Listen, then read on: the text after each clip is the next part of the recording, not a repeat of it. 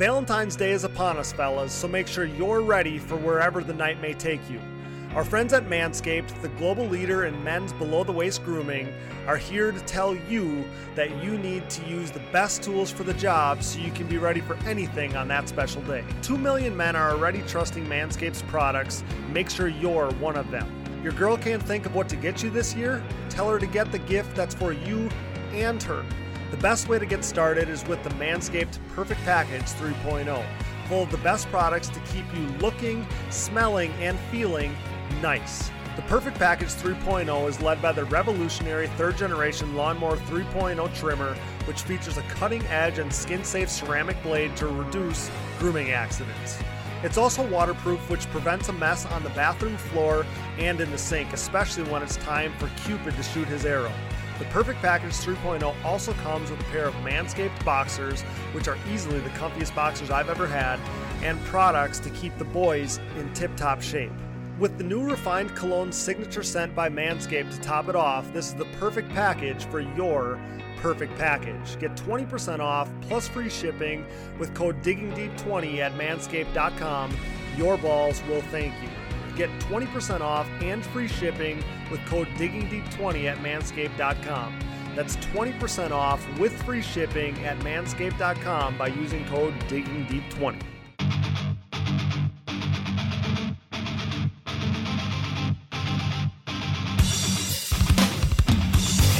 Welcome to the Digging Deep ATV MX podcast with your host, two-time defending ATV motocross national champion, Cody Jansen. Am I on air?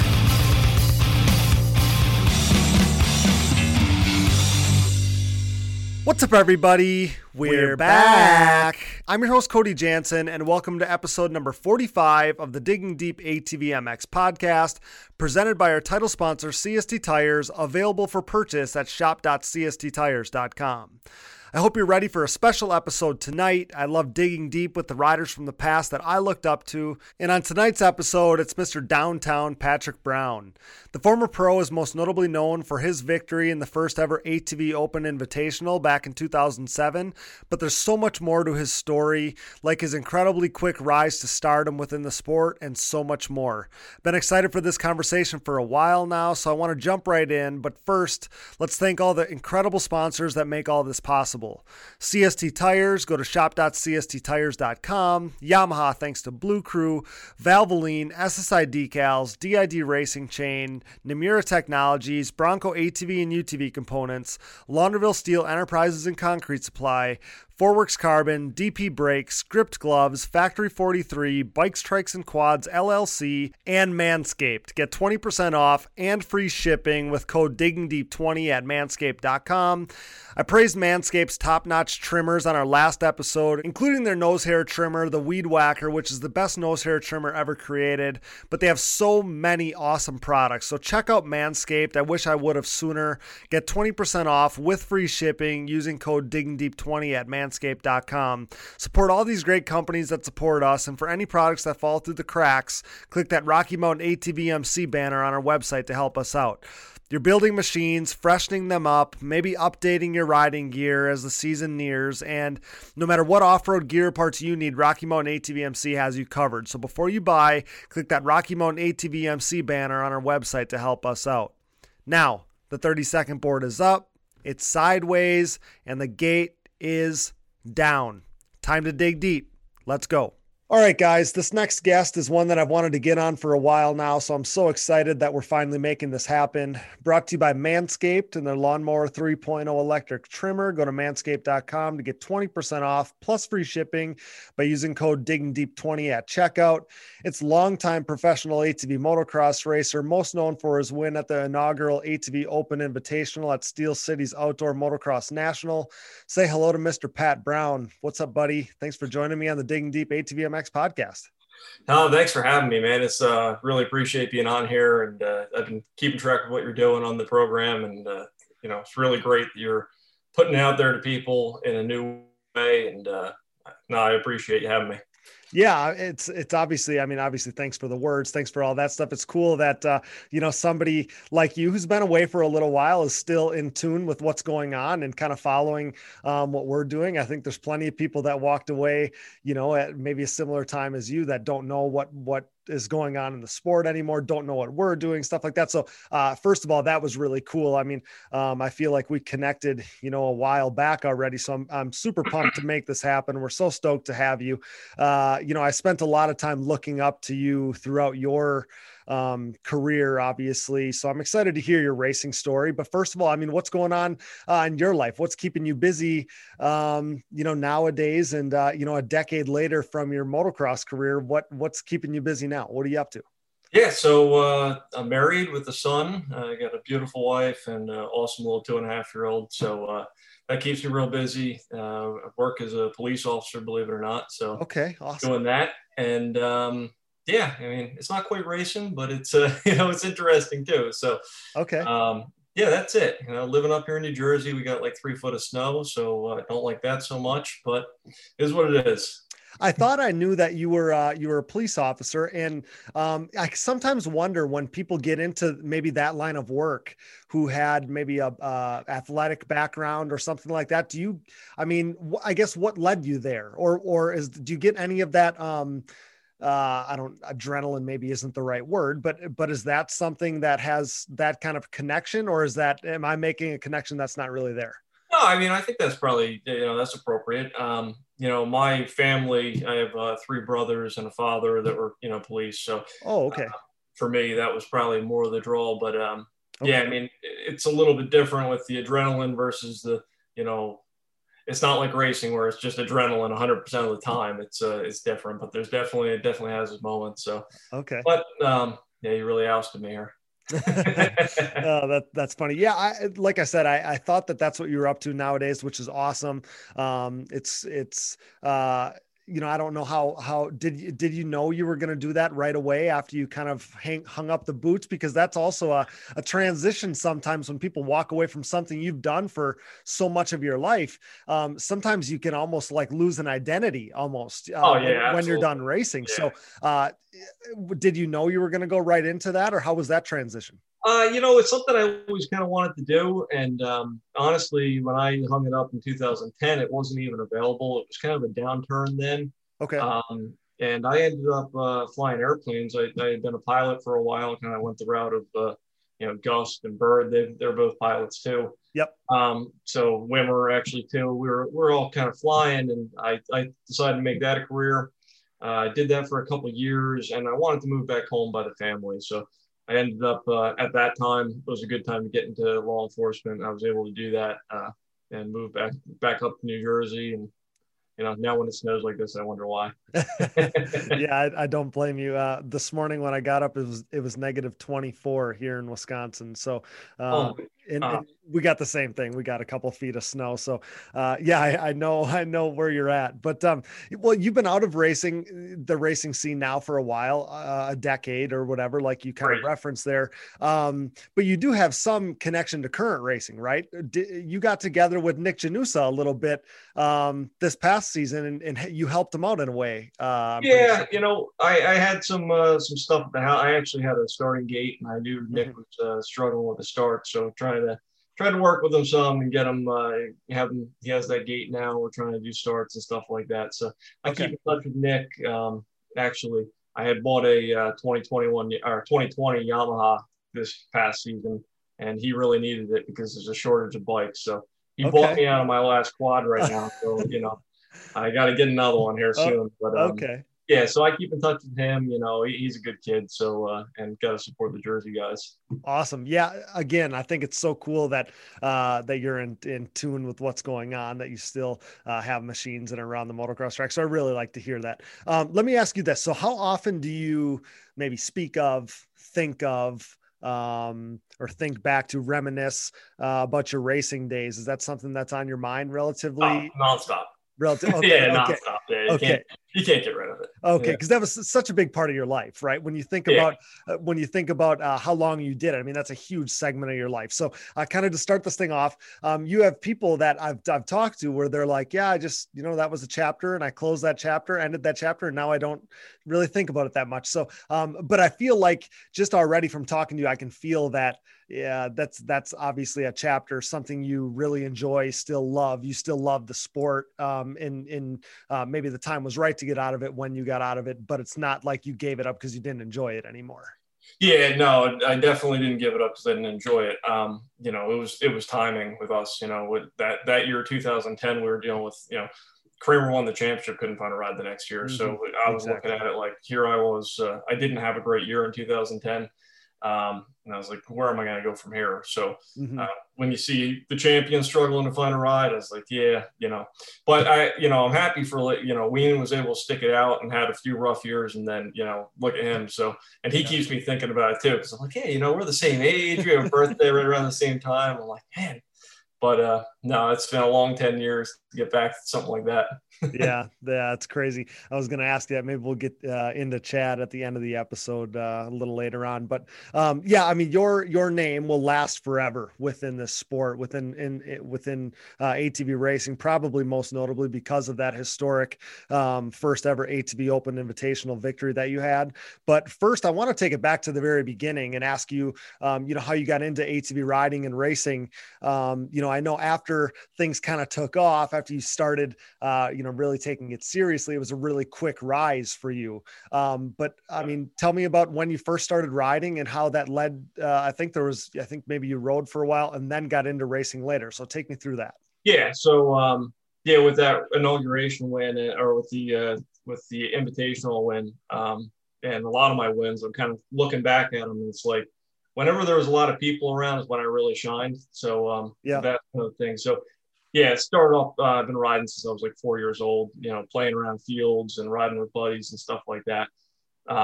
Didn't actually go to the first race that I ever went to until I was 16. I was well equipped on a Yamaha Raptor. Oh my. Like stock Raptor. But I loved it. It was Sleepy Hollow. This is 2001. And man, Sleepy Hollow back then, and District 6 back then, just the district races, it was nutty. I mean, you had Natalie, Dunk, Diver, just this whole slew of guys that would come out, and it was like pro gate at the local races. So, got in there, started riding. I had to hitch a ride with a friend because my parents didn't want anything to do with it, and then I ended up bringing my mother to the track with me the next time. And she sees me crash and stuff like this. And she goes and tells my father, this is the worst thing you've ever seen. You got to see what he's doing out here. And so she brings Dad the next time to shut it down. And I think I won that weekend. Dad was like, this is great. And this is the coolest thing ever. You got, we're going, I'm going to get you a new bike and all this stuff. So it was my gosh, it was exactly the opposite of her plan. And that kind of took off from there. So that, got me right into, he was into it. And we, he was always like my main mechanic. So, it was, from there we kind of, by the next season, 2002, started the nationals. I raced B class, and I was racing A at the locals. And then there was going to be, I remember there was somebody was going to protest me for riding B. So I moved up to A mid season. But it was good that I did. So kind of threw that season away, but I did the whole season in 2002. And it was just awesome. I had grown up watching these Huevos videos and stuff. And now here I am, like watching these guys on the track, Tim Farr and Shane Hitt and Corey Ellis. And, the whole group of them was like, oh, this is crazy. I'm actually seeing them. So, and then 2003, what did I have a bone to pick because Wimmer wanted to tell you that he won all of the races in 265A in 2003. Okay. That is not true. I beat him at Danville that year. It was the only time I beat him. And he always claims it's false because it snowed god awful on the second day that weekend. So they took our qualifying times And because I had a faster qualifier, they gave me the overall. They gave him second. Oh, So sure. don't let him fool you. He didn't sweep it that year. I joke with him all the time. I called him about that one. Yeah. Well, and I read something before you get ahead of yourself. That's awesome tidbit. I had that happen to me once too, early in my 450 career in an A class, where I won my qualifier. It was like my first 450 race, and won 450A, my qualifier. I'm pumped, right? I'm like, oh, Yeah. I got a good chance for tomorrow. They rained out Sunday, and I got second because my qualifier was like literally a half a second slower than the other one. So I'm like, Yep. Yeah, it ruined it, man. It was like, that was the weirdest weekend. It was beautiful on Saturday, and then just snow poured down on Sunday. I always liked it there too. I liked that track. Yeah, track it wasn't my favorite, but it was a good track. Yeah. So, but where I was going with that is I read something that said, in just 1 year, you had went from just entering your first race to already competing in A class. And then you kind of referenced, that, maybe that was because of protesting and stuff like that. But that's where I kind of mentioned it already, but your rise was so fast. There's people that take the long, and there's nothing wrong with it. You always want to, you don't want to move forward too fast, but for you, you were like graduating levels at, a crazy pace. Yeah. I mean, yeah, definitely. I had a lot of experience on the bike, but I didn't have a lot of, like the competition, I was riding like around the field, nobody really to push me. So, right. I also had the opportunity and hooked up with some awesome people that really, guided me through it. And, they deserve a lot of the credit for my, quick rise, just putting me on the right track. Whether it was getting a ride with, I rode with Natalie and Dunkelberger, and them kind of being like a lot faster. I always kind of hitched onto somebody faster, and tried to ride with them. And that just made all the difference in the world. Of course. Yeah, of course it does. And I feel like you were a guy that was always kind of around, whether it was the teams you were on and stuff. It seemed like you were always around other great guys. So obviously that helps. But yeah, so you were talking about 2003, and it's crazy to think that you had only been, racing for just a couple years or whatever at that point. But that was an incredible part of the story to me, because your instant success was, it's amazing. Like, that doesn't happen for people very often at the national level. You won 4-stroke A that year, the 4-stroke A national championship. You talked about when you finished runner up to him in your other class. And not the first time either. Right. So there's nothing like your first title. So I feel like that's probably, a year or a title that you probably still hold pretty, in high regard. That's probably something that's still pretty special. It was, but I got to be honest, and I think it was probably, it's probably part of the reason, but I always had my sights set higher, and, that was just kind of like a stepping stone. It was like, get to the pro class. It was like, okay, get up there and compete with those guys. So, I took in a lot of my wins and celebrated and whatnot, but, that's not one of the ones that stands out. Like, I have a few that stand out. Okay. Well, and I feel like too, and maybe this is what you're getting at, but when you're expected to win, and when you have goals that are higher than just winning, those classes, I feel like too, it's a dangerous thing, because you can almost like not appreciate what you're accomplishing. You know what I mean? Like, it's like you win, or, and in your mind, you're like, well, that was expected. I expected to win. All I did is achieve what I expected to do. Not like, you don't even get like this crazy high. Yeah. And by the time getting into the pro class, I would say that, that's definitely the case. Cause there it's like, when you're getting paid by the factory and everything like that, it's like, I didn't leave the track happy very often. Yeah. It's a vicious cycle. So, in Pro-Am in 2003 there, or maybe that wasn't Pro-Am yet, but in 2003, what were you riding? So I was riding 2003 for the majority of the season. I was on a hybrid. It was actually a Hauser bike. Okay. The Hauser YZ426. Oh, the 426. Okay. Yep. And I didn't know if you were already on that quad. Okay. Yep. So I can still picture it, by the way. Yeah. Yep. Okay. So I had JRD as a sponsor. And about halfway through the season, Kevin Muma from Lost Creek Cycles. I started, working with him. Like I said, I've been riding with Dunk a bunch, and kind of he was kind of mentoring me and whatnot. So Okay. I hooked up with Kevin, and Kevin started getting us like really took us to the next level with like taking care of the bike and doing stuff for us that way, Sure. teaching us the right thing. And so then by the end of that season, I ended up doing good. Won the 4-stroke championship. I got second in the 265, and the YFZ is coming out. Mm-hmm. So get that bike, immediately love that thing. I mean, that bike still, I can growing up, you jump on these bigger bikes and it's like, I remember getting off my Z50 and getting an XR 100 and like that next big bike, and just how much faster and how much cooler it was. Yep. And as kind of not really an adult, but as an adult, that was like the only thing that ever, like, I jumped off that bike and jumped on that YFZ. So excited just that this thing is this good stock. And now they're that much better, but of course. So that was cool. And then so that was a full Lost Creek build. Kevin took that thing down. We built it right, and TC motor, PEP shocks, the JB components, and Wrath, and just an awesome bike. And I was where I was going to be. I had the 4-stroke win, and 265 was locked up for second. So the last race of that year, I jumped into the Pro-Am class on the new Lost Creek bike, and I actually won my first Pro-Am race. Okay. Which is pretty cool. So yeah, that's incredible. So then that next year, 04, when you were in Pro-Am, you were on the YFZ at that point? Yeah. Yep. In 04, I was on the Lost Creek YFZ. Okay. And that would probably be, of all my seasons, I'd say 2004 was just like my breakout year. It started awesome, and it was awesome all the way to the end. Well, and Pro-Am is such a prestigious class. I mean, we don't in the class structure was a little different back then, but Pro-Am has always been the lights class. If you talk about motorcycle racing, that's that. I mean, Pro-Am was so prestigious for so long. So in a year like that where you win both Pro-Am titles, you're the next big thing, right? Yeah, it was stacked, and it was definitely awesome. Actually, and it started out even better because it was full on to training now, and things are really coming together. 2 bikes, and two of the same YFCs. That was a big change for me. I had been riding. Okay.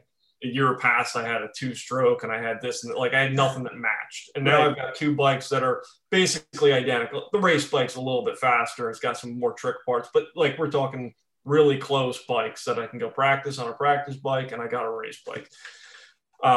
And headed out to California with Dunk, and that was the first time I actually met Corey Ellis, and he ended up being a big part of who I became, because he helped me out a ton. And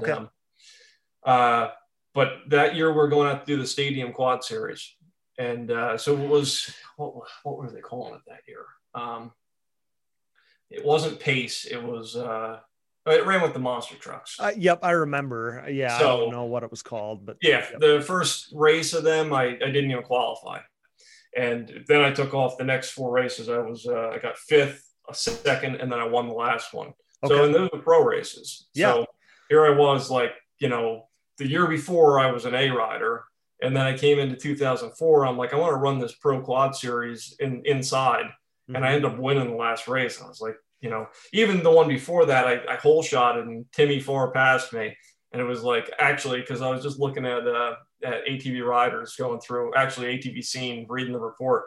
And it's like, and I said then, I was like, I'm just honored to be out here with these guys. And here I was, I finished 2nd in that race. And then the next weekend I won. So it was incredible. Well, and those were a huge deal back then, right? I mean, that was the who's who. I mean, all you guys were racing them. Yeah. And, they suited me well.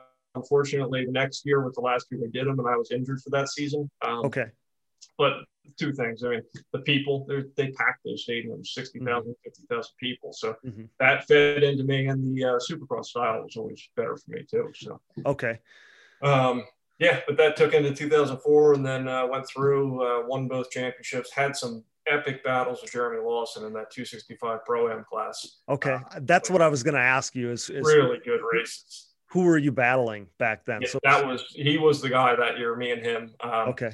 He was on, I think, a JPMX Walsh bike. It was a hybrid. Okay. That's why he didn't ride the production. He was riding the hybrid bike. Okay. And we had some battles. We went back and forth, and it was fun.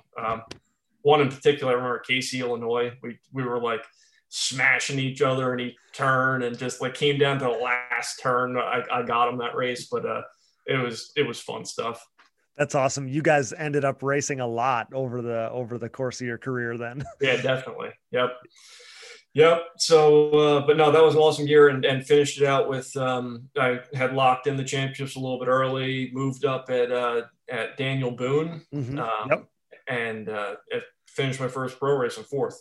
I was just going to say, I mean, your that kind of that quick rise, that desire to be up front or whatever didn't stop when you moved up to the pro class, because you just missed the podium by one spot in your very first pro race.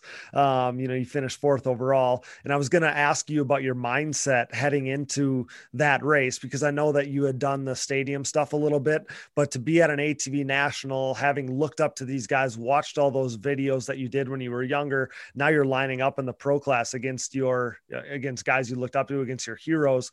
I mean, that's a whole nother ball game. That can be a huge mental hurdle, I guess. So I wanted to know where your mind was at, because something I didn't realize, I guess at the early part of your career, was how young you really were, when this was all going down. So take me through your mindset heading into that first pro race. I mean, when you finished fourth, did you feel like this is where I expected to be? This is where I belong? Or was it still that feeling, even though you just won 2 Pro-Am championships, that, hey, I'm just honored to be out here? Take me through your thinking heading in.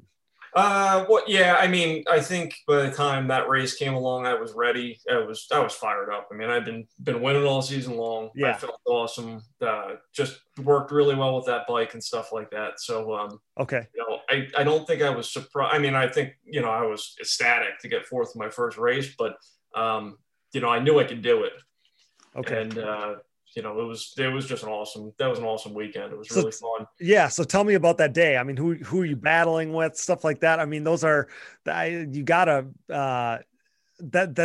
be memories that you still hold on to, I would think. Yeah. So I've knocked a lot of them out of my head from all the crashes, but, no, I know I moved forward in those races that weekend, and I felt good. I know it was muddy.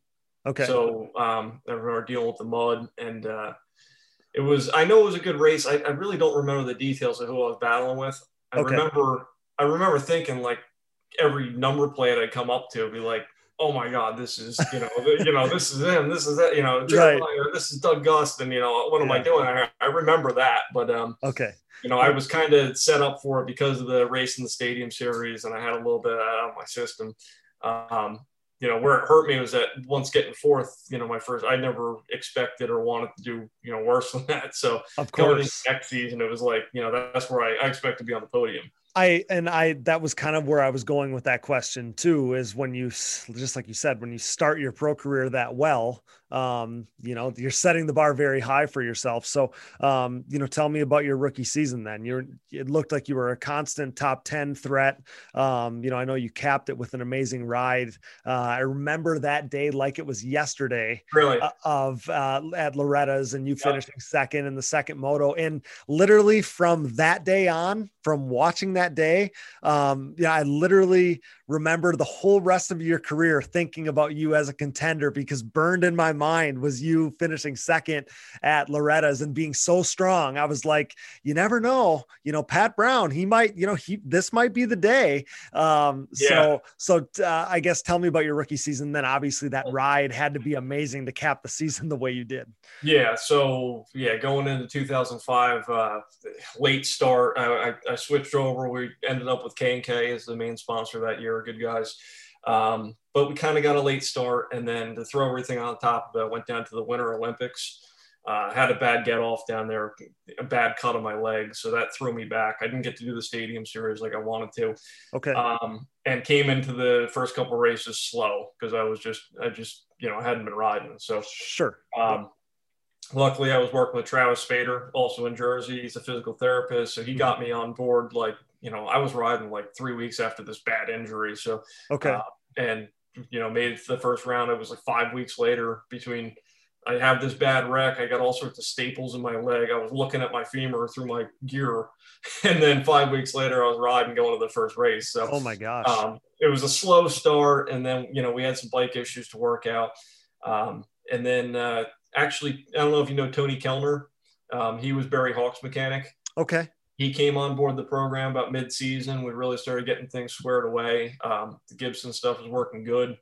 And, then we started picking off some good finishes and ending out like I usually did, ending strong and having that second place. I remember battling with Jeremiah in that race and Luberg and some guys. So, that was definitely one that was really good. And I also had some Yamaha support back then. So from 2004, the guys at Yamaha, Steve Nessel and Travis Hollins were out there and got talking to them and kind of carried some support into 2005.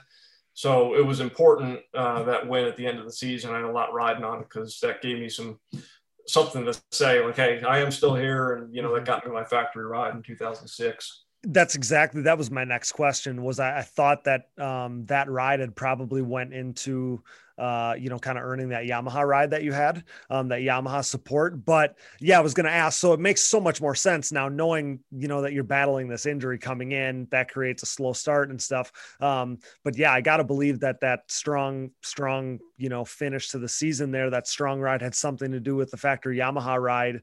And I was going to ask you how that opportunity came about. You kind of already answered that question, but that had to be surreal too. This kid just a few years earlier is at a track racing his Raptor 700 or whatever, 660 for the first time. Back then, right. Yeah, exactly. The 660 for the first time.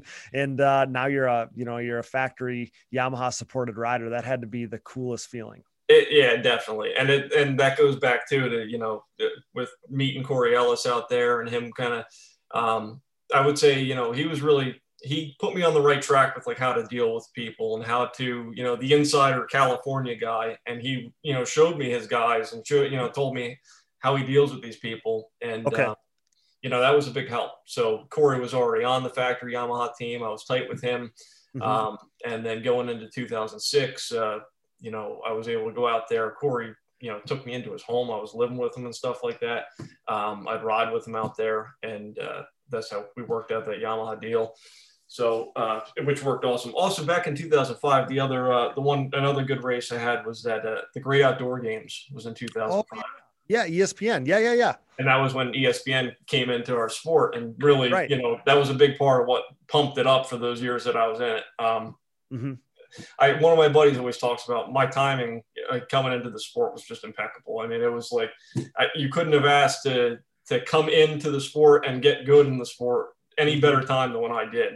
Yeah. So, and then there's dudes like me that were just that much too late because when I was winning like the premier youth classes in like 2006, 7, 8, we got baited in like, oh my gosh, there's all these rides, there's all this support, there's all this whatever. And then as soon as we got to top A classes, top like Pro-Am, then it was like, there's nothing here for us, Yeah, no, I hate looking at that for the guys out there now because it's like there was times where we had Can-Am with 2 rigs, we had Suzuki with their factory team and the satellite team. Yep. Yamaha had a full rig. We had Kawasaki. Everybody Honda had guys. Yeah. Well, I mean, so if you came into the sport right now, I feel for these people because if you came in right now, you would not be able to picture it. You probably wouldn't believe it.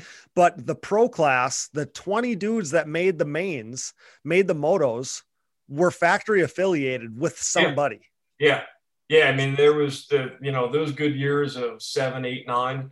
We were sending factory guys home out of the qualifiers. It's crazy. Incredible. The qualifier, there's 36 guys lining up. Mm-hmm. So it was nuts. It was crazy. And again, to think that you must have been only about 20 years old at that time. And to think that you're figuring out the business aspects of these things, because Corey did a great job of being, running his racing as a business, right. And making all these connections, and stuff. And you were learning that at an early age, which is something that, you were able to use to your advantage throughout the end of your career. Yeah, and that definitely, I was always able to talk to people, so that was a strong point for me. Mm-hmm.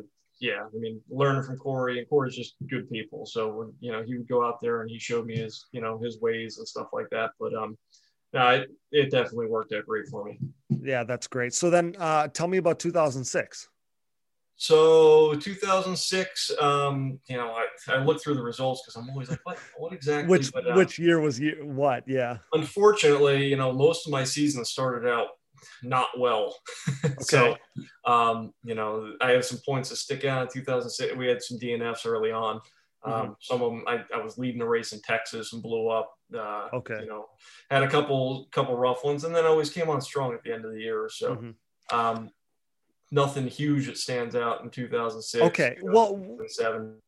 Gotcha. I mean, 07 was obviously a big one for you. And that's what I was going to say. I didn't want to bypass 2006 as we were getting closer to 2007 and all the great stuff that happened there. But prior to the ATV Open win, you would have raced all the ATV Nationals, right? And then you probably went to some of the WPSA races too.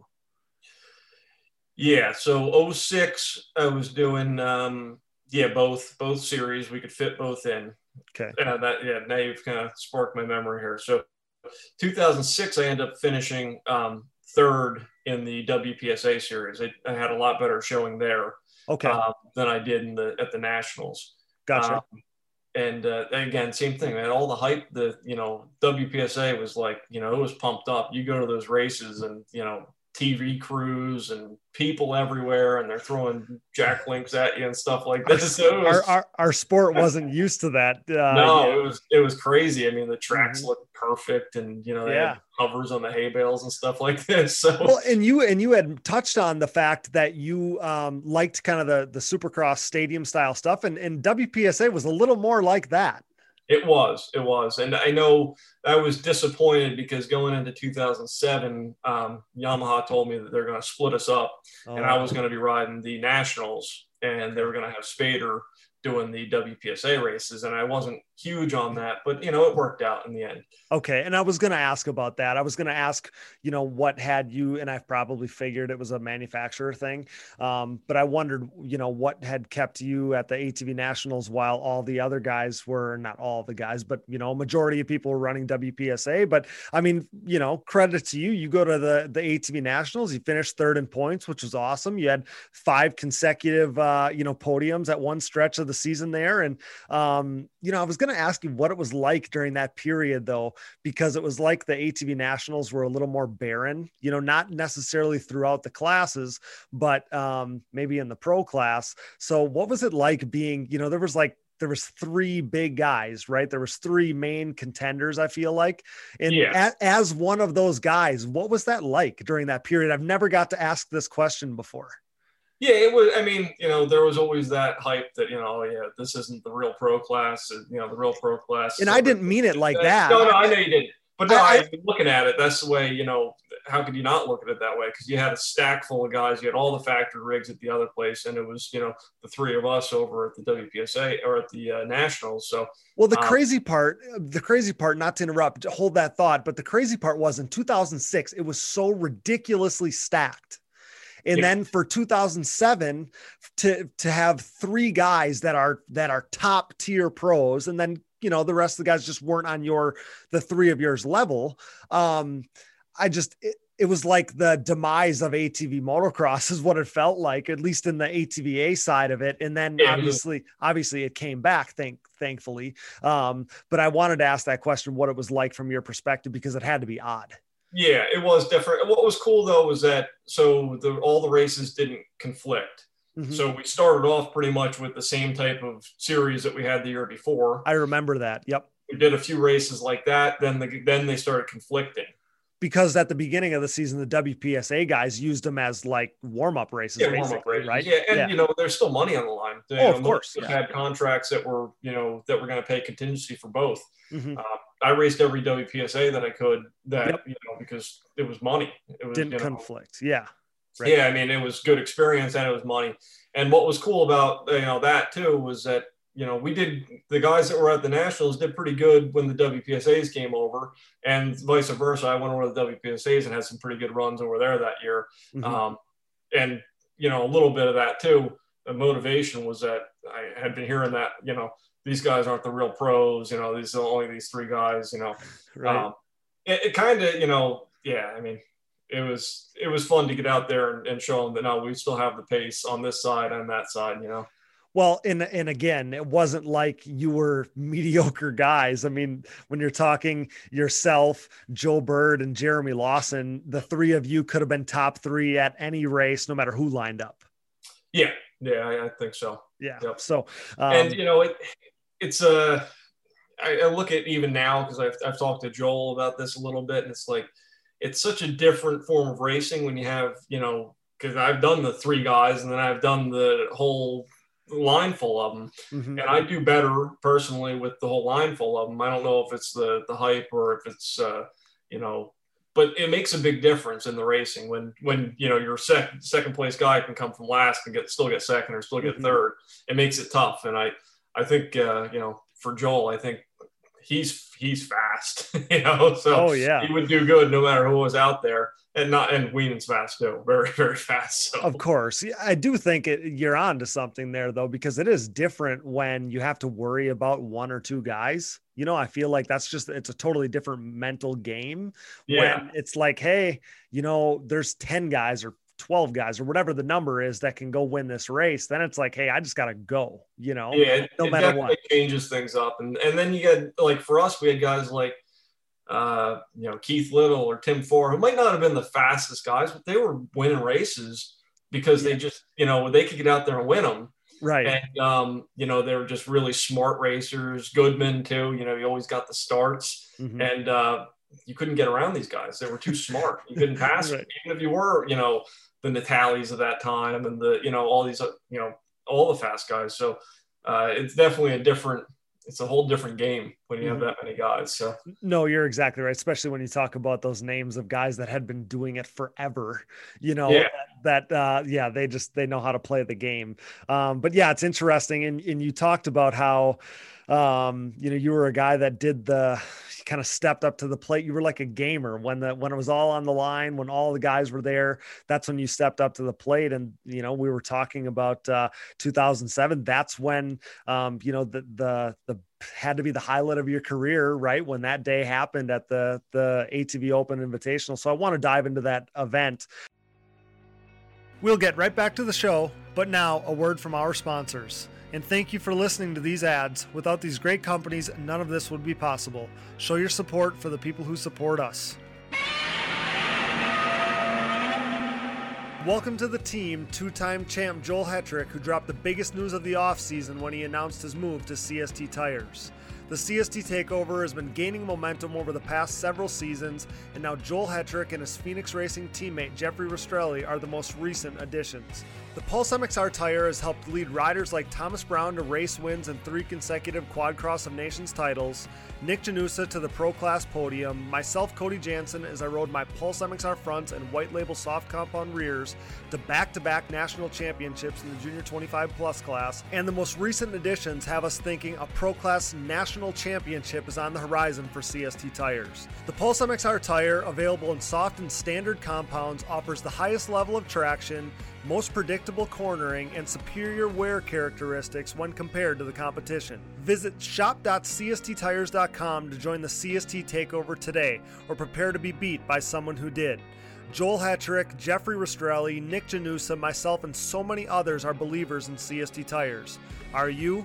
CST Tires, where passion meets the ground. You already know we're Team Blue Crew here at the Digging Deep ATV MX podcast. Whether it's second all-time winningest, 7-time and reigning ATV MX Pro Class National Champion Chad Wienen, or 6-time and current XC1 Pro ATV GNCC National Champion Walker Fowler, it's clear the podium-proven Yamaha YFC 450R is the winning choice of sport ATVs. This unprecedented success for the YFC 450R, its unrivaled quality and performance, and the undeniable fact that Yamaha is the leading OEM supporter of ATV racing has created a Yamaha takeover within the sport quad market. Better yet, Yamaha's Blue Crew Racer Support Program is back and even stronger for 2021, meaning Yamaha riders are about to cash in on higher payouts and more prize opportunities, including a chance to win a brand new YFZ 450R. For more info, head over to YamahaBlueCrew.com, follow them on social media at Yamaha Outdoors, and check out Yamaha's full proven off-road lineup at YamahaOutdoors.com today. For over 150 years, Valvoline has led the charge by being dedicated to constant improvement and innovation across all disciplines of racing.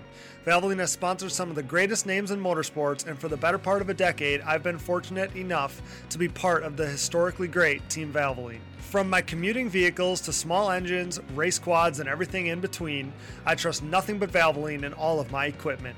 I've experienced increased function and durability as well as a longer life expectancy thanks to Valvoline's array of products and lubricants. Since 1866, Valvoline has been focused on bettering your experience, whether on road, on track, and everywhere in between. Upgrade to Valvoline today and check them out at valvoline.com. SSI Decals is a name synonymous with ATV racing, synonymous with big-time success, and absolutely synonymous with the best-looking decals around. An offshoot of their parent company that was established in 1947, SSI first took shape from owner Ian Harris's passion for ATVs. With what started as just making numbers and decals for riders like Chad Wienen, the company quickly took off, and today you couldn't imagine ATV motocross without SSI decals. The graphics maker and designer now supports all the top teams in ATV motocross, as well as teams and riders racing GNCC, Work Series, Pro Motocross and Supercross, Canadian Pro Motocross, short course off-road trucks, UTVs, snowcross, and oh yeah, 6-time NHRA World Champion Clay Millican. No project is too big or too small for SSI decals, making your identity stick with championship level graphics. Head over to SSIDecals.com today and then maybe call the doctor because things are about to get sick. The Digging Deep ATV MX podcast is brought to you in part by DID and their range of championship winning chains. Powered by technology, DID chains are designed to give you the greatest strength to weight ratio, making them the optimal chain for racing and giving you a championship level edge. DID has been driving championship-winning race programs since 1933, chosen by champions such as Chad Wienen, Joel Hetrick, and myself, Cody Jansen. Champion above the rest is DID's 520 ATV2 chain, with those same design principles and materials being used throughout their entire line of products, including their on-road category as well. Pick up a DID chain today at your local dealer or a reputable online e-tailer. DID. What drives you? We are proud to be partnered with Numira Technologies. Since 2001, Numira has led the charge in the ATV and side-by-side market, covering more applications than anyone else in the industry. Numira's advanced piston technology uses a NASA-exclusive aluminum alloy that helps to reduce expansion rates, that allows for tighter tolerances, and leads to higher overall engine performance for your machine. For more information about Numira's wide offerings of pistons, rings, gaskets, and industry-leading top-end repair kits, visit your local dealer or online at www.numira.com. Numira Technologies, pistons with an attitude. We are pleased to be partnered with Bronco ATV and UTV components. Bronco has been an industry leader in replacement hard parts and accessories for all makes and models for over 15 years.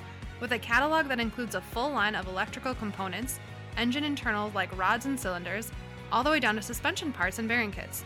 Bronco is your hard part source for whatever you need for whatever you ride. Available exclusively through distributors around the world. Visit your local dealer or online at broncoatv.com. Forworks Carbon's innovative lightweight products include top-notch seat covers, carbon fiber and plastic hoods, gas tank covers, exhaust shields, shock guards, and much more. Whether you have an ATV, UTV, or snowmobile, Forworks has the goodies that will improve your ride and make you salivate. We trust Forworks for increased function and a sexier look, and you should too. Forworks Carbon, always working hard to bring high quality and innovative parts to the market. Check them out today at fwcarbon.com. The Digging Deep ATV MX podcast is also sponsored by DP Brakes, a longtime supporter of ATV racing and the world leader in sintered brake technology. DP has been dominating the ATV world for decades, supporting the best four-wheeled racers on the planet.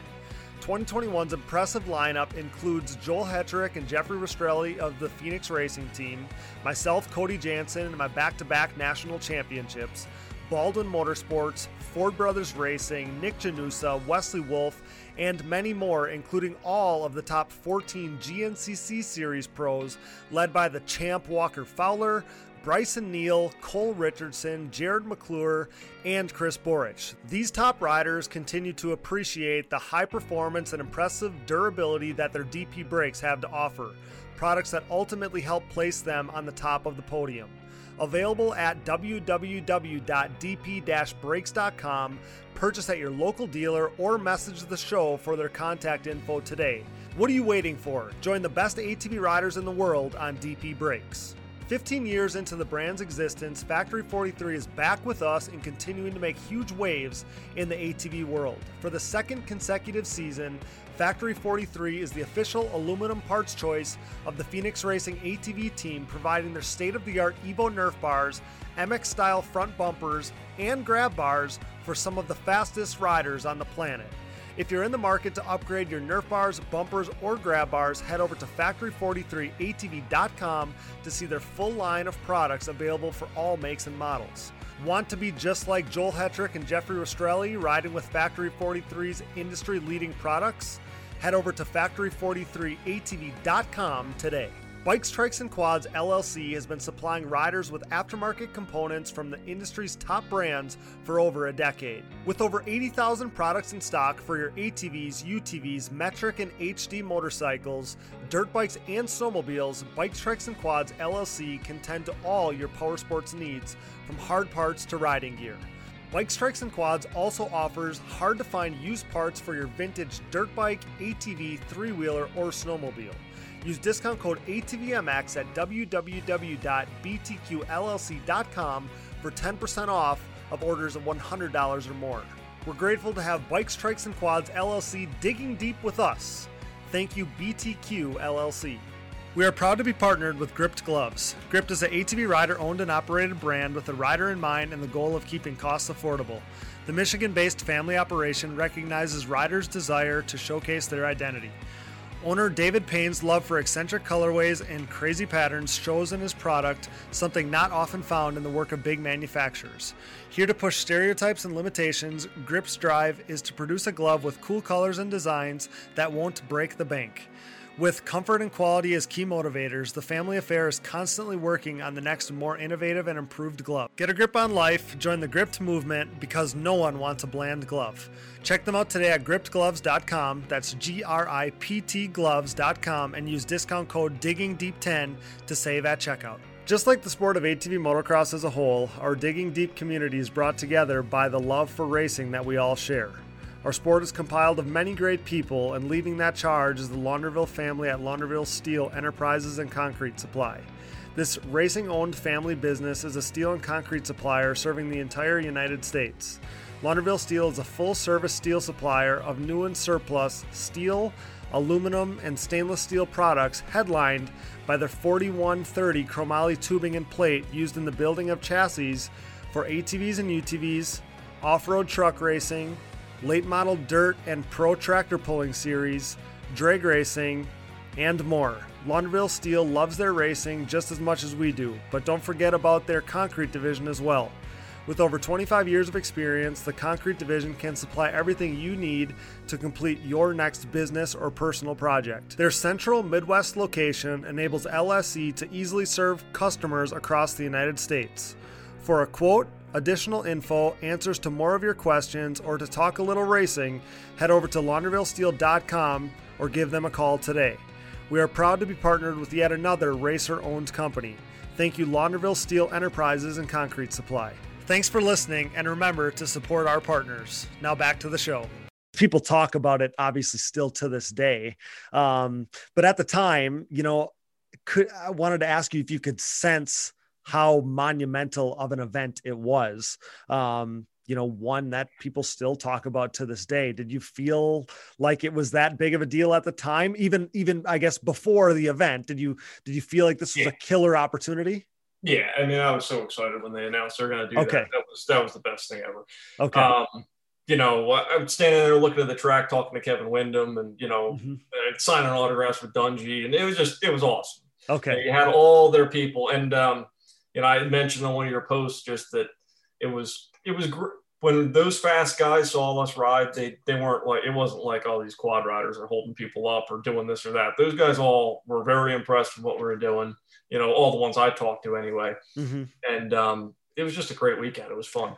Yeah. And I was going to ask you about that because I remembered stories back then of, yeah, like that Kevin Windham had been super impressed or whatever. And I think that so many of us have heard, you know, top level dirt bike guys see, you know, top level pros like you in what they were able to do on a four-wheeler. And obviously it's impressive. It's more the I don't know how to say it, but it's not top level guys that have ever said anything crappy about quads. That's not it. So yeah, I mean, the top level guys know that we're working, you know, this isn't a one-off thing. We're just some guy with a six-pack that's out here riding a fancy around. And right. They can see that there's a lot that goes into riding these things. And most of them have ridden a quad and know how just stupid they are to jump, and they do all this wacky stuff. And mm-hmm. I've been riding a dirt bike a lot more than I've been riding a quad. And whenever I get on the quad, I'm like, what am I doing? Right. Yeah. It's not quite as easy, I don't think. No. But you know, yeah, we play that clip at the end of every episode of Filthy Phil Nicoletti, and he's remembering that day and remembering back to Doug Gust. He's like, you know, Doug Gust is going as fast as James Stewart and whatever. And so, yeah, I mean, that was the feeling, is that you guys were, you know, super impressive, obviously, which is cool. But tell me about that day. You know, it was a one moto format, right? You had to be invited in. So it was an invitational. It was a one moto format at Steel City, the weekend of the Pro Outdoor National Race. I kind of want to fill the blanks for the people that maybe, you know, haven't been around for as long as. Well, it's been 15 years ago. So that's what I'm saying. It doesn't feel like it. It doesn't feel like it's been that long. But I kind of wanted to give all the details here for people that you know, weren't around back then. And was it on Friday? Is that when it was? I think it was on Saturday because it was. So the bikes raced on Sunday back then, or was it between the motos? The bikes raced on Saturday. Okay. And we did. We got our motos like out of the way, I think, before they even began. So it was like we practiced and qualified before they started their practice. Okay. And then I think we ran our first moto before theirs, and then they did their full show. Okay. I think was the way it went. So was it a multi-moto format or a one moto? No, it was one moto. Okay. So it was a time qualifying and for gate pick, and then it was right into the 120-minute moto. Oh, okay. So yeah, so I guess take me through that day, that race. You know, I'm assuming, like I said, I know this answer, but it has to be the highlight of your career when you think back to it. So tell me about that day. Yeah, it was awesome. The track there was like big jumps, bigger than what we had been probably used to before. Okay. Yeah, I remember, and we didn't get much time. The track was pretty sticky in the morning, pretty sloppy. Okay. And we only got the one practice. So getting some of these jumps down was hard enough. You know, right next to the gate, there was a huge triple double, and it was like everything you had to get over it. Right after the finish line, right? Finish line. Right after the finish line. Yep. And you come up alongside the gate, and that thing was big. And so you probably didn't have practice though, right? You had a time qualifier, and that was we had a time qualifying practice, and that's it. Yeah. Okay. It was quick. Yeah. And I remember actually I hadn't even jumped one of the big doubles in the back on the first. I jumped the first time on the first lap. Because you had to, because you're leading. The whole shot, and I was like, well, we're going to figure this one out right now. And it worked out. Yeah. But yeah, I mean, you know, we knew a couple guys jumped it. I don't think everybody did. And I was like, you know, got to go. That's amazing. Yeah. So yeah, you got the whole shot. Was it muddy for the races too? Was it muddy for that race a little bit, a little mucky or something? A little bit. Yeah. It wasn't terrible, but it wasn't perfect track by no means. Okay. So. And I feel like the stories that went around back then were that you got the whole shot. You were able to send all the jumps early in the race while everybody was kind of messing around with each other, trying to get around each other. Maybe some people weren't jumping, you know, some of the jumps or whatever, you get out in a way and you just check out. So was it a long race with a lead like that? I mean, you hadn't won a motocross, an ATV national until that point. So, yep. I mean, I feel like this is even bigger than just winning an ATV national. So, I mean, take me through, do you remember what you were thinking as this moto's going down? Cause it's had to feel like forever. Yeah, I remember towards the end, like, okay, where is that white flag? Where is it? Come on. Yeah. But I mean, I was riding awesome that weekend. The bike was dialed in. That was a, custom access quad. The suspension was awesome. Andy from Custom Access, now he's P1 suspension. Okay. Bike was working great. Turner was my mechanic at the time. And my father, of course, still Turner wrenches, but we were hooked up. The bike was running great that weekend. It was DASA motor, GYTR and everything that we had on it, but everything was perfect. And I got a whole shot and it was like, this one's not getting away from me. I almost threw it away. I think in the last lap, I almost like endoed into a turn on the braking bumps because I was so excited, but luckily I kept it together and I got that one win. And it was a big money win. It was like, the purse was ridiculous. I'm sure. Yeah. And, then I had payouts for, bonuses, win bonuses and stuff like that. So that was awesome. But really just the win, being right there. I see that picture all the time of me coming across the finish line and Paul Turner, hugging it out at the end of the race. And it was a great one. That's so cool. Did it feel like you finally had gotten over the hump to win, ATV national? Yeah, and then moving forward, I thought that was going to be it for me. I thought, okay, now I'm here, I'm going to be winning races, but it didn't work out that way. So right. Well, I guess maybe that makes that one that much more special. Yeah, definitely. Yeah, that was definitely a good one. Yeah, that's just an amazing thing. And I feel like since I, kind of started digging deep and, put these posts out there, kind of reminiscing on some old times, that's just a day that always seems to come up because people hold it in such high regard, being that you were, in front of a pro national crowd, in front of all the factories. That was the heyday, like we talked about earlier, of all the factories being there, such great exposure. It was the finale for the dirt bike series. So it doesn't really get any bigger than that.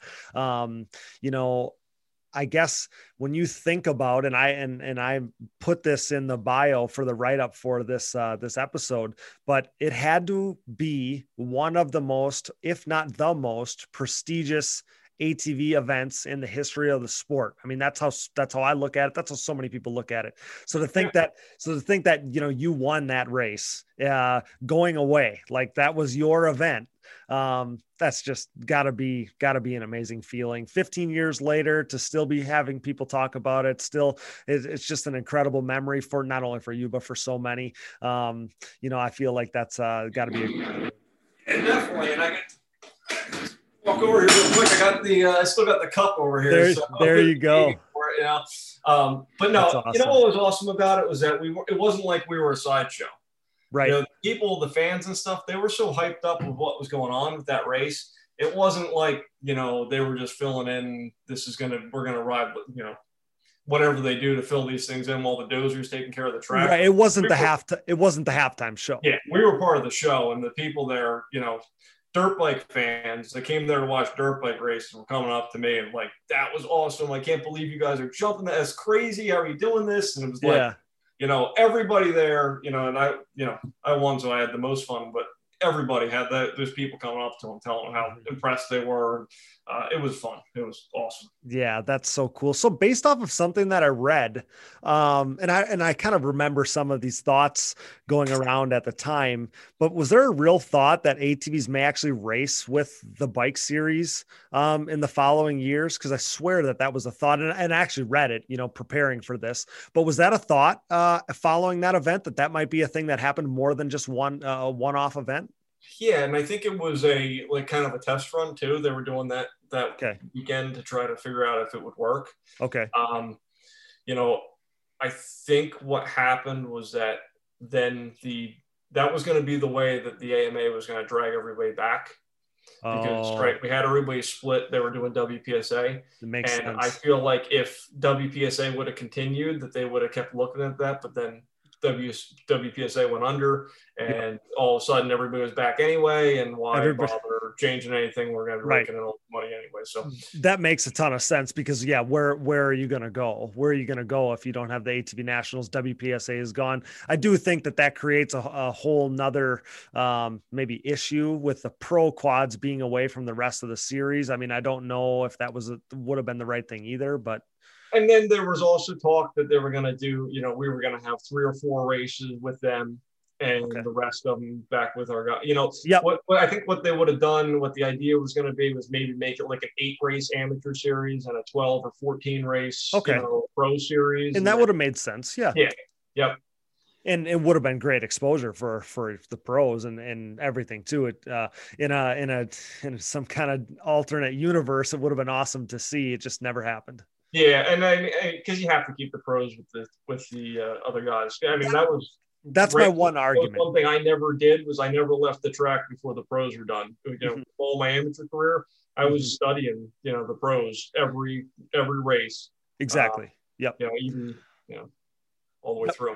And in the years that followed your career, that butted up to kind of the beginning of my pro career, I remember being in all those meetings and people saying, yeah, we need to get with the bikes. We need to get with the bikes. We need to get with the bikes. And that just, what you're talking about, kind of being with all the amateur quads and then having some additional events at the amateur bike the pro bike races, like they kind of do. They do the Daytona thing and they did Crawfordsville and stuff like that. It would have just been basically similar to that, just having some more events. That's a great thing, but you can't split the pro quads away from the amateur quads. That just would never work.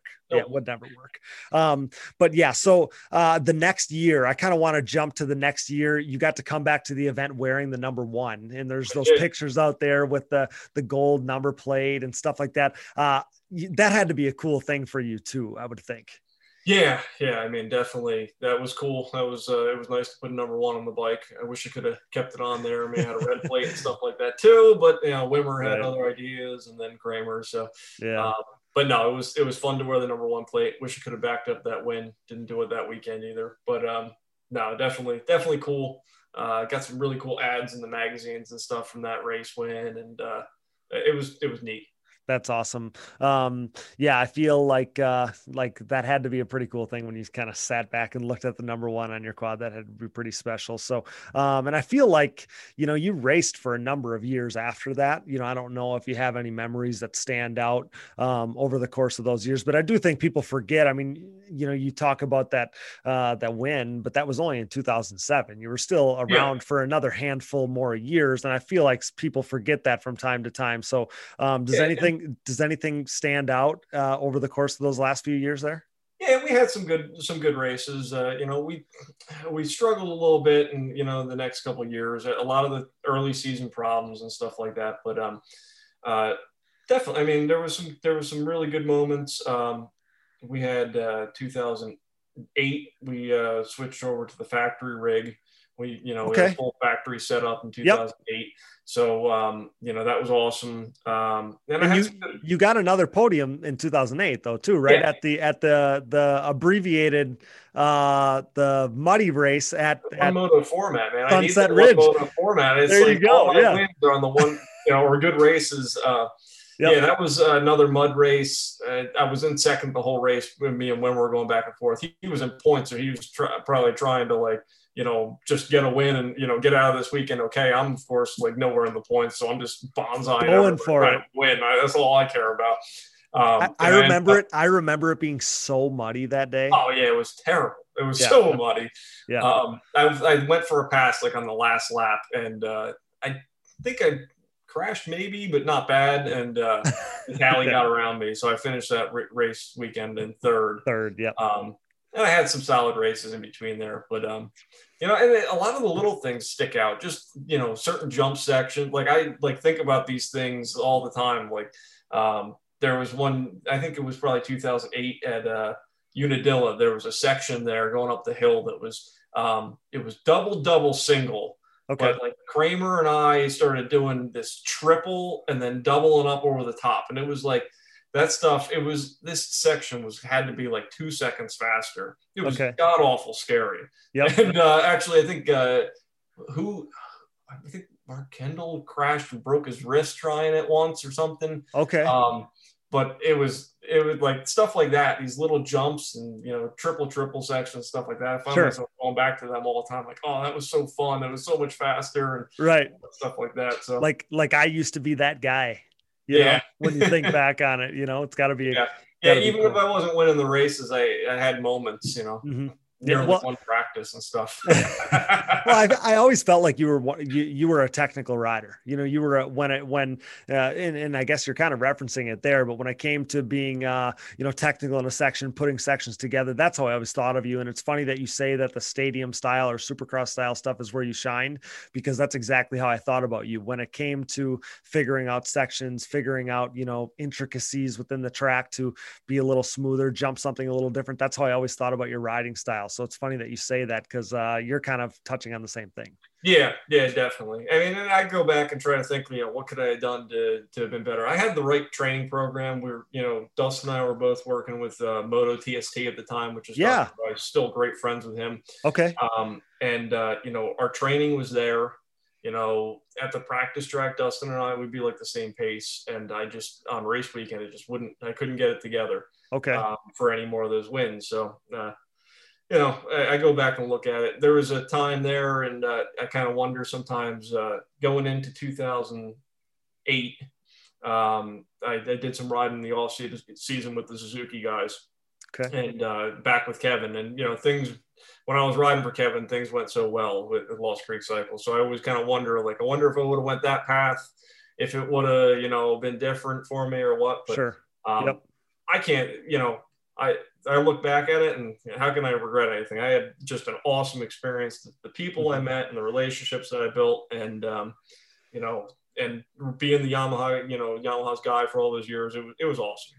Yeah. And I feel like I've had this conversation with so many people. I've lived it too, but I feel like all the stuff that you've learned, all the stuff you learned throughout your career, the drive, the passion, the dedicating yourself to something, all the life lessons, you were learning so many lessons as a young person that nobody would ever learn. You're kind of baptized by fire, right? When you're going through these things, traveling the country, just being in all these different scenarios you would have never been in. That's shaped you into the person you are today. I guarantee it. Yeah. No, the life experience I gained from that is just, by far outweighs anything else. Yeah.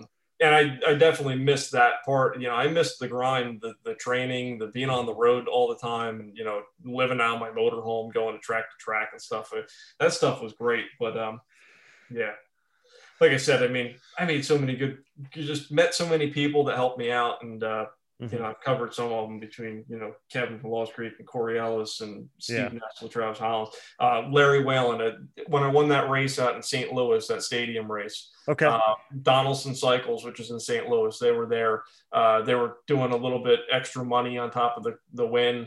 And I ended up talking to him, and I was like, I don't have any Yamaha type sponsorship yet. And he hooked me up with a ride. And now, like lifelong friends, I talk to Larry all the time. And, same thing. So, but yeah, so 2007, 8, 9, they kind of 8 and 9 kind of blend together. 2010 was my last season. It was a last minute change for me on the ride. So that was, you rode a Honda at the end, right? Yeah. Yep. So, how did that come about? Just a late thing with Yamaha. We didn't know what was going to happen. And, we didn't start building that bike. I was just telling my buddy about this. We were building my 2010 race bike at the track. I had never ridden the race bike. I hadn't ridden the A-arms. I hadn't ridden anything about it. We're building it at the track. And as it turned out, it was probably one of my best opening rounds, because I think I got like 9th or 7th. But, if you look through my past, all my first races were awful. So I'd either crash or blow up. So, for building this bike, and I remember we had A-arms that were for the older spindles, and we had the wrong ones. We had to beat the A-arms with a hammer to notch them so that the brake calipers wouldn't hit. It was just a disaster. Okay. So it got off to a terrible start there, but all in all, it wasn't too bad, because I still was in the top 10. Right. I had Norris Quinn from Quinn Motorsports wrenching for me that year, and he was a great guy. he was monumental for a couple of the different guys with suspension setup. I know he worked with Lawson and Natali and stuff. Okay. Yeah, I mean, by that time though, the writing was kind of on the wall. By the time I started getting that program together and getting some good finishes in 2010, I already pretty much knew that was, the rumors were flying. So we kind of knew what was coming up. And I ended up going back to work like midway through 2010. And at that time, you couldn't work and do it at the same, and be on the level. No. Yeah. So, yep. Well, I feel like at that point, so the writing was on the wall, but you also feel like it was probably maybe don't want to put any words in your mouth, but was it easier to walk away then, knowing that you had been you had finished out your career probably as long as you could, as long as it was feasibly possible, as long as it made sense to do it. I feel like maybe that makes it a little easier to walk away. Am I on the right path there, or was it? Yeah, I would have rather take my number one plate and walked away like Kramer did. But, right. It is what it is. I just mean like monetary wise, if the support wasn't there anymore, it's very hard to justify. Yeah, 2009 was my last year with Yamaha. I made the commitment before that year. I probably could have left them, but I said I have to give this another shot and see, what I can do on my own. Sure. 2010 was pretty much a privateer year. Mm-hmm. I had I had some good sponsors, but it was kind of something we were throwing together on our own, and I didn't really care much about anything other than just making sure I had the best bike I could have and trying to do as good as I could. Yeah. So that's where we're at. Yeah. Well, go ahead. No, and then just, finished up. But yeah, at the end of that season, it was like, looking at the teams that were going away and stuff. And it was, where was I going to fit in going forward? And, all it was going to be was trying to keep up to the couple guys that still had the support, and it was going to take a lot of money to do that. So right. It was a good time. It was a good exit time for me. Which is what I was saying. That's what I was asking. I mean, it was like the writing was on the wall. So yeah, I mean, when you look back on your career, do you have any moments that you're most proud of? I mean, obviously other than the big win, but what are your feelings when you kind of think back on it, look back at it? It's gotta be, obviously something, we've covered this, that it's a great memory, something that you love, but what's your overall feeling when you think back to it? Really, it's just the experiences, and even more so than the race, like the race wins. I still get goosebumps thinking about the race wins. But the people that I met and the things that I got to experience. I got to go race in France, and ran around Paris with Harold Goodman, and I went to Mexico with the guys from Yamaha and rode Baja, and actually with the guys from the magazine. This is Quad Magazine when Transworld had Quad Magazine. Yep. And Doogie's over there, we got to go down there and ride all over the place. And then I went with Yamaha up with Field and Stream magazine to Alaska, and we did a fishing expedition where Field and Stream was there giving us guiding, and then we had quads and rhinos out there. It was just, like the best vacation I could ever imagine. Now I got to do for free because because Yamaha hooked me up with that stuff, and just the experience of being with Yamaha and going to their dealer shows and going to their autograph signings and signing next to James Stewart. And, it was awesome. It was the best. To think that, I often think about this for guys like you, to think that riding an ATV, you were able to use that as a vehicle to have all these killer life experiences. That's just an amazing thing in itself. Yep. No, definitely. It was a great experience that I got to have. And, I'm still so thankful for all the people that, helped make that happen for me, from my parents to, all the people that I've mentioned here. Just what an experience. So if I were to ask you your favorite quad that you ever had, would it be the YFZ or would it be something else? Yeah, the Yamaha's. Even though I didn't finish out my career on the Yamaha, it's still, I was on Yamaha the whole time basically, and I still buy Yamahas now. I got a 2018 450 dirt bike that I ride nonstop. I got a 2-stroke I like the Yamaha stuff. Okay. Yeah, I'd love to hear it. I sometimes wonder, because there's people from that era that loved the hybrid so much, right? That I wondered, a lot of people, when you ask that question from your era, go hybrid. But yeah, it's cool. It's obviously, we'd love to hear it. Yamaha supports our show. So yeah, the Yamaha now is amazing, but yeah, it's awesome to think about that first generation Yamaha and how much how much you enjoyed it back then, how much of a futuristic quad it was in 2003 or 4. And then I don't know if you remember, or when did you first come to the races? 01, 2. Okay, all right. That. So yeah, you were around for when Corey Ellis brought that thing out at High Point. Yes. It was like, look at this bike. It was just awesome. And the first time when I went and picked mine up, I went to this dealership up in Honesdale, Pennsylvania, to get my first YFZ. Okay. I couldn't even get home. I stopped alongside the road. I had just a helmet, and I went and rode in these coal hills that I found. I was like, I got to ride this thing. I couldn't even get it to the house first. Oh my gosh. And it was just, I was like, this is awesome. This is like a dirt bike, level quad. Yep. And, and now, the 2020 that I had, you could ride it stock, and, that's what all the guys are doing now, is all riding these stock bikes to train on. Awesome. Awesome bike. Agreed. I mean, I can't put into words really what it was like when that quad came out, in 2003, 4, that time period, because it was like, I mean, I don't know. They sold it kind of like it was a dirt bike, but it was a quad, like it was production that it was, I mean, race ready is so different now, but it was like a kind of race ready sport quad, which just wasn't a thing. And so that was so cool. And then, obviously to think now what those guys do on those stock machines is truly incredible. And the years there too were so great, because with all the different bikes out in the different manufacturers, we were getting updates from Yamaha every year or every 2 years. They were coming out with, different swing arm, making the bikes better from the factory. Well, which they're still doing, which is amazing. That's the incredible part about Yamaha, to think that they continue to make that machine better. They improved to having a slipper clutch. They improved just these little intricacies, the rear end's a little better, all these little things that they made better year after year. To think that they're not necessarily being pushed, I mean, there's really no other way to say it. Nobody's out there pushing them, and they're continuing to innovate. They've been innovating from the start. That's got to be cool. And then for somebody like you, who was affiliated with Yamaha for the duration of your career, pretty much, it's got to be cool to have them still be the one that's pushing the sport. You got to probably still wear that Yamaha, proud on your sleeve, I would think.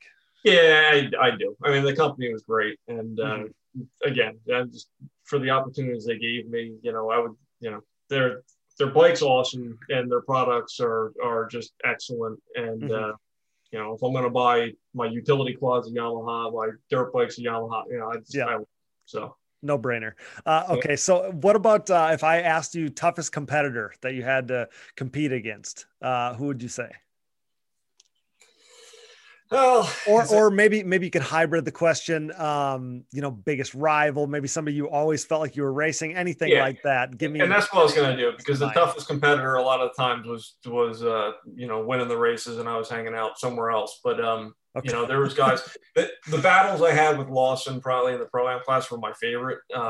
Because there was one race at Bluntville, Tennessee, at Muddy Creek, and I got tangled up in the start with and Lawson was out front, and I tracked him down and passed him. And like in my head, as I'm coming up, and I was last, I came up and I passed him. And I thought he would be mentally beat, he knew I was in the back, and I came up and caught him, and I passed him. And then he passes me back, and then we battle, we've been battling the whole, I didn't just do this run. Right. And, Harold Goodman too. I had races with him back and forth, and didn't give up. And I love that stuff. Yeah, those are such incredible memories to think back to. That's why I wanted to ask that question, because maybe even sometimes to the outside eye, you went to your days battling at the top of Pro-Am, so everybody saw those battles. But sometimes throughout your pro career, you just find yourself around some guys all the time. So that's why I wanted to ask that question. So we talked about that you keep up with current racing somewhat. You kind of keep tabs on the guys. You mentioned mentioned his name at the start of this thing. You were racing against Chad Wienen during your career, pretty much all of it. How amazing is it that this guy is still at the peak of the sport? He's still seemingly getting better and better every year. I needed to ask you about that before we let you go. I'm very impressed with what he's done. He's like you said, yeah, he was there. Yeah, he was impressive, and you guys have gone over his story. But when he became, who he is now, that 1 year, it happened in 2006, was it? 2007 when he got the Suzuki ride. Yep. Yeah, that's when he went, and he had that Honda in the beginning of the year. He went from like not somebody that was really in contention, just like he went through the pack at Glen Helen on that Honda. Like, I was like, what is he doing? He's going way too fast. Why is he went from like way back behind me to just like the front of the race and then blew up, and he blew that Honda up a few times before he got on the Suzuki. But yeah, he was fast all of a sudden. And it's impressive that he's been able to, to keep at it. And I'm happy for him. Yeah. A little bit jealous, but happy. It's incredible. How do you want to be remembered as a racer? Or that's a difficult question for some people. So if that doesn't work, do you have a message for your fans out there? Well, I'd like to be remembered as just the fastest guy to ever be on a quad, but I don't think I'm going to get that. Hey, some of the days you were. Yeah, some of the days I was. Yeah, there was a time and place. I think I had a good style. I had, I think I was, good to people I was racing with and stuff like that. I can't, people are going to think of me what they do, but I'm just thankful for the opportunity the sport gave me. Yeah, that's a great way to put it. I always thought of you as somebody who was always in the mix. You were always like consistently in the mix. That's how I felt like it. And I wanted to, I knew you had got some more wins that weren't just ATV national wins. So it's not like you weren't winning races as a pro, but it sometimes felt like you just always were right there. And you didn't get the win. So it was, awesome to obviously see you get over the hump. I didn't know if it felt like that to you, like you were always on the cusp of it and maybe weren't getting those wins like you were always so close to, I feel like. I feel the same way. And I wish I would have known, and been still 10 years later, still thinking about like, what was it that just made it happen these weekends? Looking at I follow the Supercross races, of course. You look at like Blake Baggett. Same kind of like thing, like, all of a sudden one day he's just way faster than everybody else, and then he wasn't. And that's kind of like how I was, and I never was able to figure out what it was to like get myself there consistently all the time. You know what? Sometimes things just click, right? And some days it's like the pace, you're going at peak speed, fastest guy speed, and the pace just doesn't seem that fast. It's like things just click that day. Yep. No, absolutely. So, and I worked with guys and tried to, it wasn't for a lack of trying or lack of training or anything like that. Some weekends I had it and other weekends it wasn't quite there. Right. So. Well, I think that you're right. It's sometimes there was just that lightning in a bottle, and there's no denying that you had that. So if I had figured out what it was by this point, I'd be back there trying it again. or if you could figure out what that was, you could sell it for a big price, because I feel like that's something that a lot of people try to find, and it's hard, especially when the guys that you raced against, the names of guys that you raced against are some of, if not like all of the greatest guys of all time, right? Like, that you were in that era of just racing the baddest dudes that there were. So, that's obviously part of it too. You were just racing such gnarly guys, such great support. That's undeniably part of it. Yeah. Look, the teams all put so much into it back then that, it was cutthroat. The racing was like, we're here to win. Everybody's here to win. So there was no friends on the track whatsoever. Everybody was just trying every, type, like the top guys now are still doing it. But to me, it was like everybody was doing every single little thing they could. And we kind of took a jump when we did this training program with the TST, and Dustin and I. Harold Goodman was involved in that in the beginning.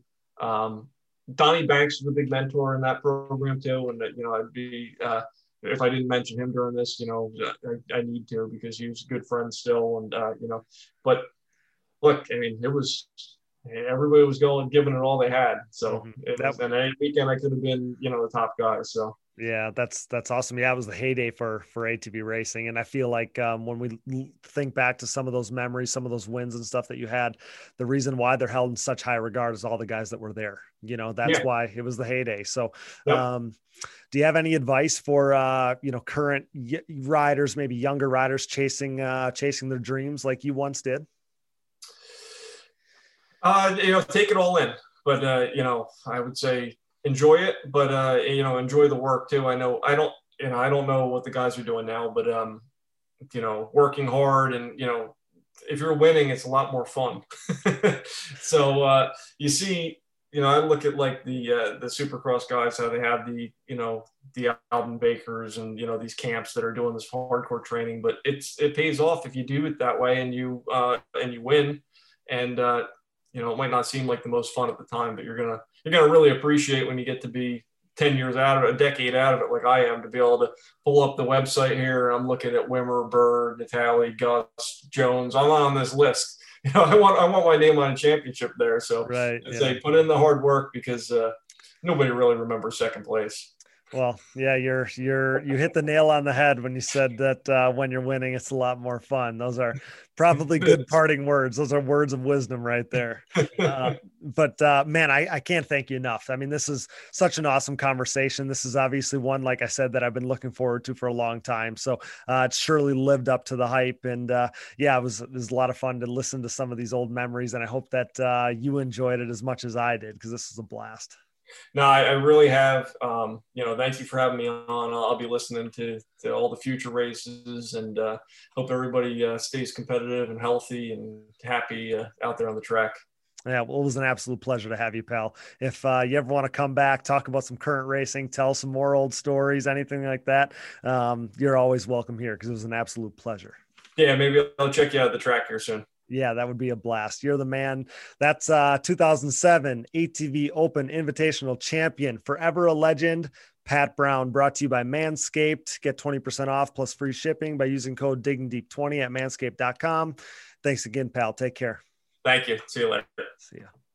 Man, what an awesome dude. What an awesome story. Major thanks to tonight's guest, Pat Brown, for joining us. Thanks to producer Dallas Jansen, my brother. Thanks to Brooke and AMA official Harv Whipple. Thanks to our sponsors, CST Tires, shop.csttires.com. Yamaha, thanks to Blue Crew, Valvoline, SSI Decals, DID Racing Chain, Namura Technologies, Bronco ATV and UTV Components, Launderville Steel Enterprises and Concrete Supply, Forworks Carbon, DP Brakes, Gripped Gloves, Factory 43, Bike Strikes and Quads LLC, and Manscaped. Get 20% off and free shipping with code DiggingDeep20 at manscaped.com. Support the brands that support our show, and don't forget to use those codes to save. You can find them on our website, and be sure to click that Rocky Mountain ATVMC banner for all of your off-season needs and to help us out. And most of all, thanks to you guys for listening. Our show merchandise, including Digging Deep shirts, hoodies, our new Quad Guys Get Hot Chicks t-shirts, and more, are available at shop.diggingdeepatvmx.com. And if you're looking for another easy way to help support us, visit our website and click the Buy Me a Coffee button. This allows you to set up a one-time or monthly contribution to help us out. You can call us anytime and leave a voicemail at 920-569-3519, and follow the show on social media, Digging Deep ATVMX Podcast, and myself, Cody Jansen, for additional content and breaking news, including a huge announcement from Digging Deep in the coming days regarding a brand new and major endeavor we're about to roll out for the 2021 season, so stay tuned for that. We are so pumped. You can find us on Apple Podcasts, Google Podcasts, Amazon Podcasts, Spotify, Stitcher, and more. You know the drill. Basically, wherever you find podcasts, you'll find the Digging Deep ATVMX podcast. All of our episodes, additional podcast providers, sponsor links and discount codes, our new show merchandise, and more can all be found on our website, diggingdeepatvmx.com, so check that out today. Be a friend, tell a friend. Please download, subscribe, rate, and review. That really does truly help us out. And with that, for Pat Brown, Brooke Catherine, Dallas Jansen, and I'm your host, Cody Jansen, thanks for listening to the #1 podcast in ATV racing, now 2 million downloads and counting. Until next time, thanks for joining us and digging deep with the stars of ATV motocross. See you next week.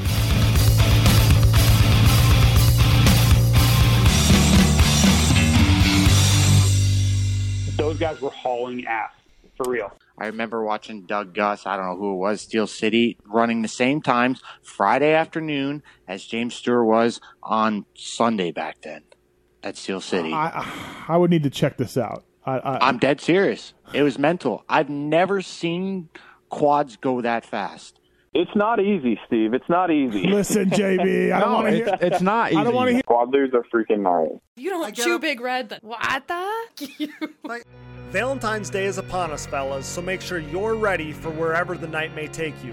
Our friends at Manscaped, the global leader in men's below-the-waist grooming, are here to tell you that you need to use the best tools for the job so you can be ready for anything on that special day. 2 million men are already trusting Manscaped's products. Make sure you're one of them. Your girl can't think of what to get you this year? Tell her to get the gift that's for you and her. The best way to get started is with the Manscaped Perfect Package 3.0, full of the best products to keep you looking, smelling, and feeling nice. The Perfect Package 3.0 is led by the revolutionary third-generation Lawnmower 3.0 trimmer, which features a cutting-edge and skin-safe ceramic blade to reduce grooming accidents. It's also waterproof, which prevents a mess on the bathroom floor and in the sink, especially when it's time for Cupid to shoot his arrow. The Perfect Package 3.0 also comes with a pair of Manscaped boxers, which are easily the comfiest boxers I've ever had, and products to keep the boys in tip-top shape.